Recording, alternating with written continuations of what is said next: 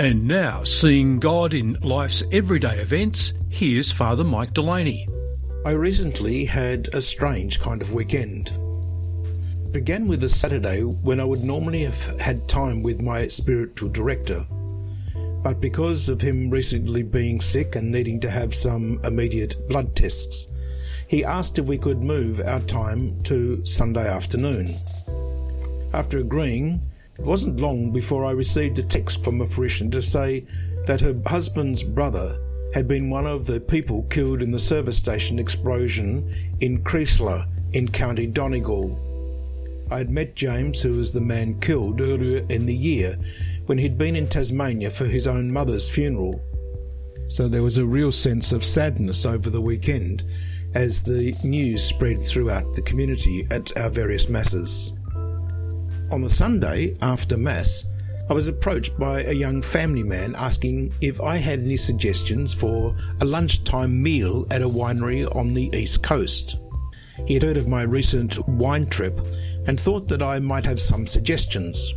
He then told me it was their 10th wedding anniversary, and he and his wife were heading off for a couple of days by themselves to celebrate, and he wanted to make it the best time possible. Unfortunately, his wife is allergic to seafood, so suggesting they stop at the Oyster Shack wasn't really on the cards. But I did have two places where they could get a good meal, so hopefully it will be either a good start to their time away or a nice way to finish their trip.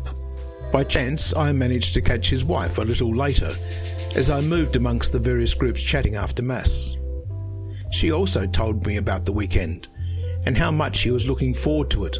And she remarked how her workmates had bent over backwards to cover the nursing shifts she had been rostered for over those days.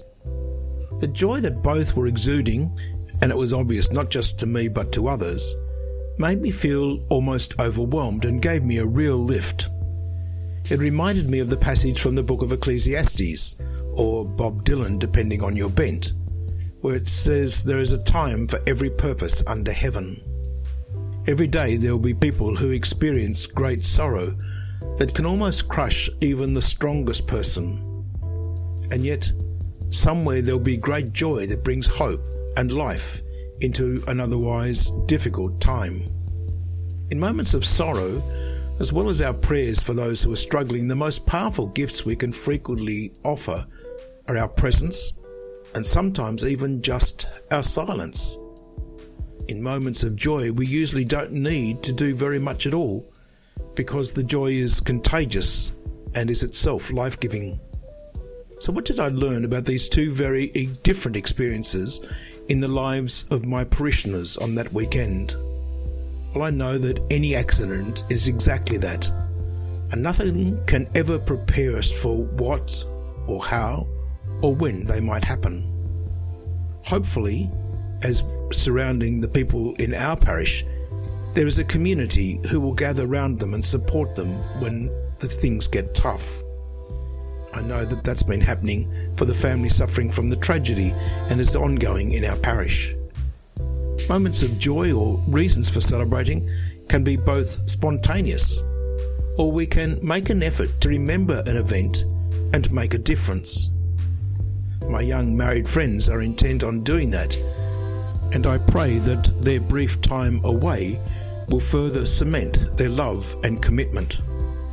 But please remember, God works in every day, and there is a time for every purpose under heaven.